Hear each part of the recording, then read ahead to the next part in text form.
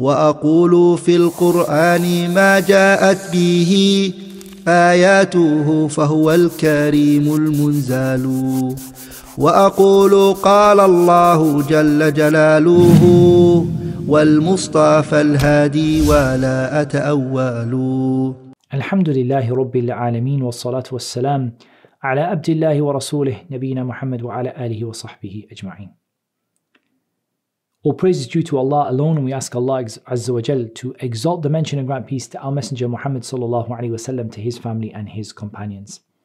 We're talking about the rights of the children and the obligations of the parents towards them, and we spoke about the importance of playing with your children and the importance of asking them about the games that they play and being involved in the games that they play. We now come to another hadith continuing our discussion with regard to the rights of the children and the obligations of the parents. And this hadith is the hadith of Anas radiallahu an أنه قال كان رسول الله صلى الله عليه وسلم أحسن الناس خلقا.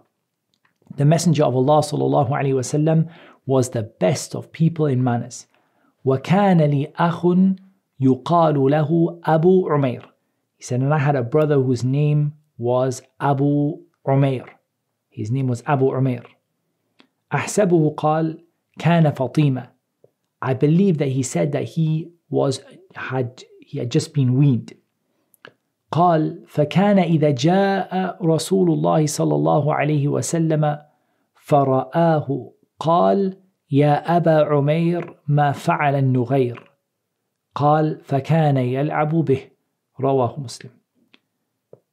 He said that when the Messenger of Allah sallallahu alaihi wasallam would come and he would see the little boy, he would say to him, Ya Aba Umair, what happened to the Nughayr?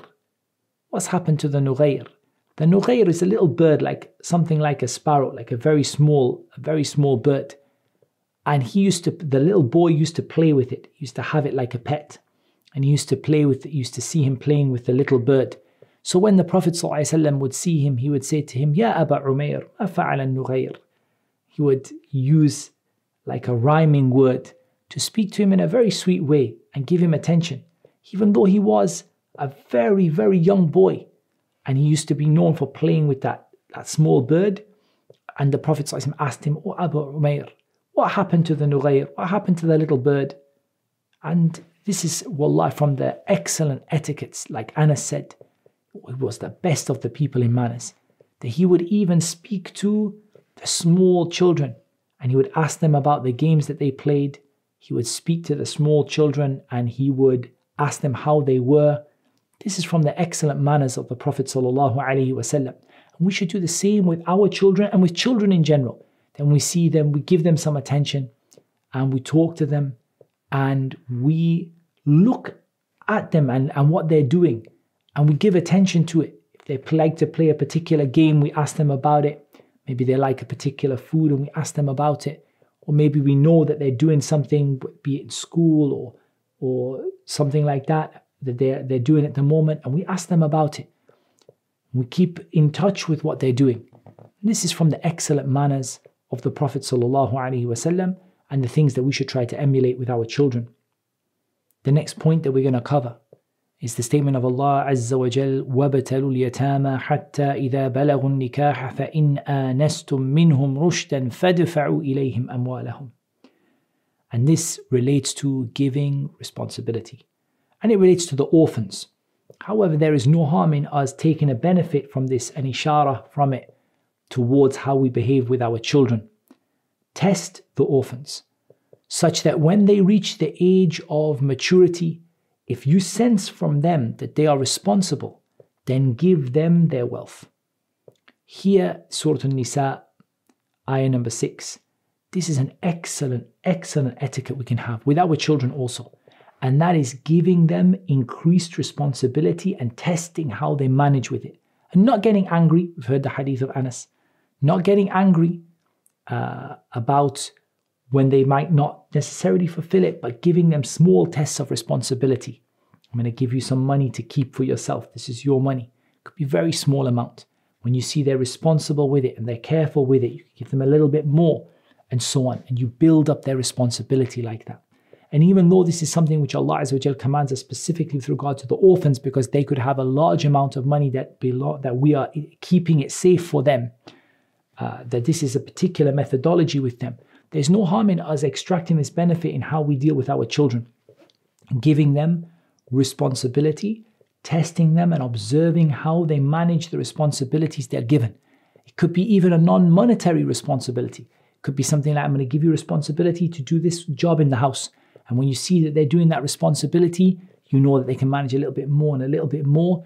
And you're observing that by the time they reach the age of maturity and they reach the age of puberty, you know that they can handle responsibility and they are sensible with their finances, money and things like that. It's a very, very beneficial life lesson. It's a part of tarbiyah really, but it's an excellent, excellent thing we can do. It's just to observe our children and just to keep giving them little tests of responsibility and to watch how they do. And when we see that they succeed, we can give them a little bit more next time and a little bit more next time until, subhanAllah, we will see the fruits of that when they reach the age of maturity. SubhanAllah, we see older children these days. And we see that these older children, even sometimes young adults, and they can't manage responsibility. They don't know how to manage their money. If they're given a job to do, they don't perform it properly. And subhanAllah, it makes you feel like that perhaps it could be the case that they didn't get that tarbiyah in terms of responsibility. And what we can also benefit from is a narration from the hadith of Anas radiallahu an.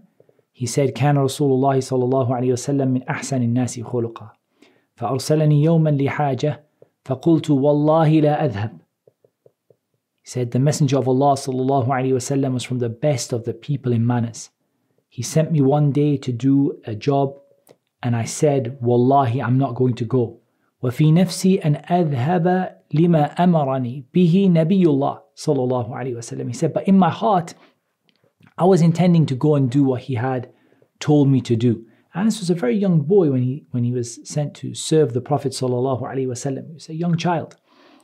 And he said, Wallah, I'm not going to go. And then he said, but I had in my heart that I was going to go and do what the Prophet sallallahu alaihi wasallam had asked me to do from this, one of the personal matters the Prophet sallallahu alaihi wasallam had asked him to do. He said, فَخَرَجْتُ حَتَّى أَمُرَّ عَلَى صِبْيَانٍ وَهُمْ يَلْعَبُونَ فِي السُّوقِ. He said, I came out until I passed by some young boys that were playing in the market. فَإِذَا رَسُولُ اللَّهِ صَلَى اللَّهُ عَلَيْهِ وَسَلَّمْ قَدْ قَبَضَ بِقَفَايَ مِنْ وَرَائِي.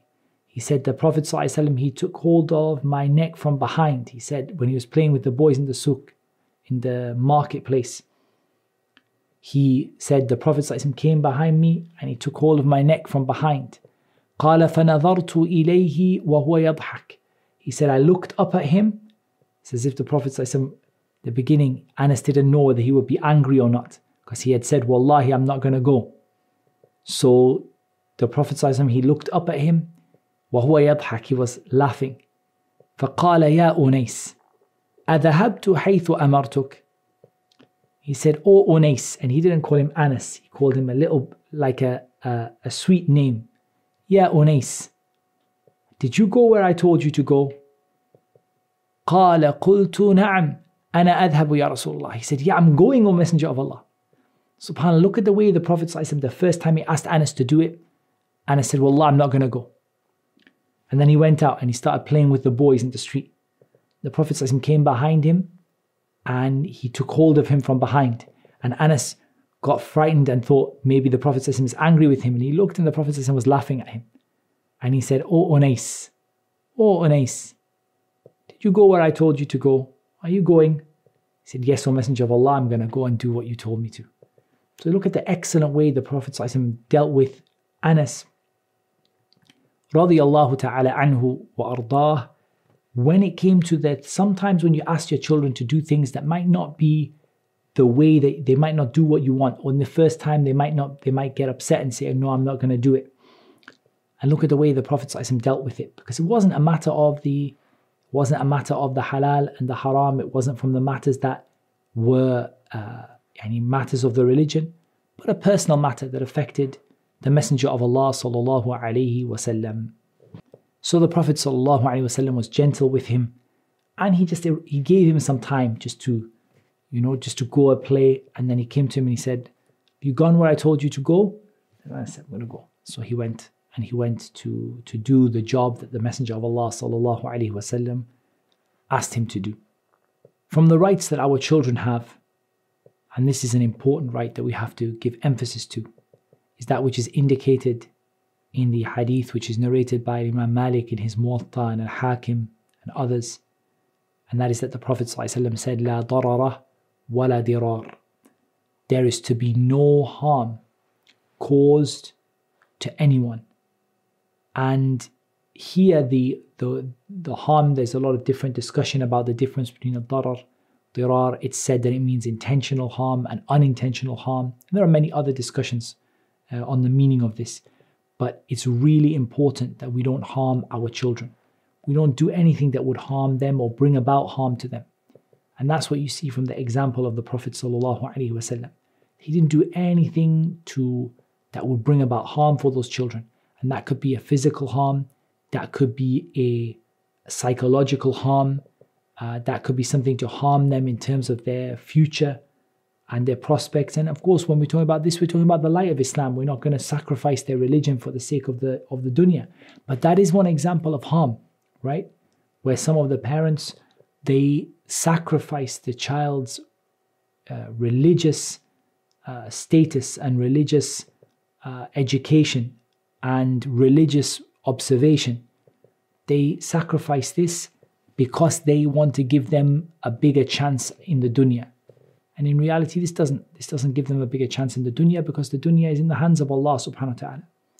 But ultimately, this is a kind of darar, it's a kind of harm that people bring upon their children. Exposing them to the haram is a harm that a parent brings upon the child. Exposing them to the haram and causing them to suffer or to have to experience haram being done in front of them. Also, this is from the things that causes harm to the child. So it's very important as we conclude our discussion on the rights of the children, and I brought this at the very end very deliberately, that really we want to, it's kind of a summary, that really is very, very important that we look and we try to do everything that would benefit our children, and we don't do anything that would cause our children harm or would bring about harm for them. And the greatest harm we could bring about for our children is something that would cause them to be punished by Allah subhanahu wa ta'ala, or would cause Allah to be angry with them, or would cause them to enter the fire. There is no greater harm than that. So ultimately we must keep our children away from those harms, and also the things that would harm them in the dunya. We must look after them and take care of them, because they're a huge blessing and a huge investment. That brings me to the end of what Allah made it easy for me to gather from the rights of the children and the obligations of the parents. What remains in this segment on children is to talk about when things go wrong and some generic advice. And that's again going to be closer to a nasiha, an advice that I'm going to put forward as to what you should do when the relationship with your children has gone wrong, and maybe the tarbiyah that you were hoping for them has gone wrong, or the way that you were hoping for them to develop has gone wrong. We need to give some advice in this regard, just like we did on the topic of marriage, about how to manage it when the marriage goes wrong, when things go bad in the marriage. How do we handle that? Likewise, how do we handle things when things don't go the way we would like with regard to our children, particularly the older children? It can be very difficult.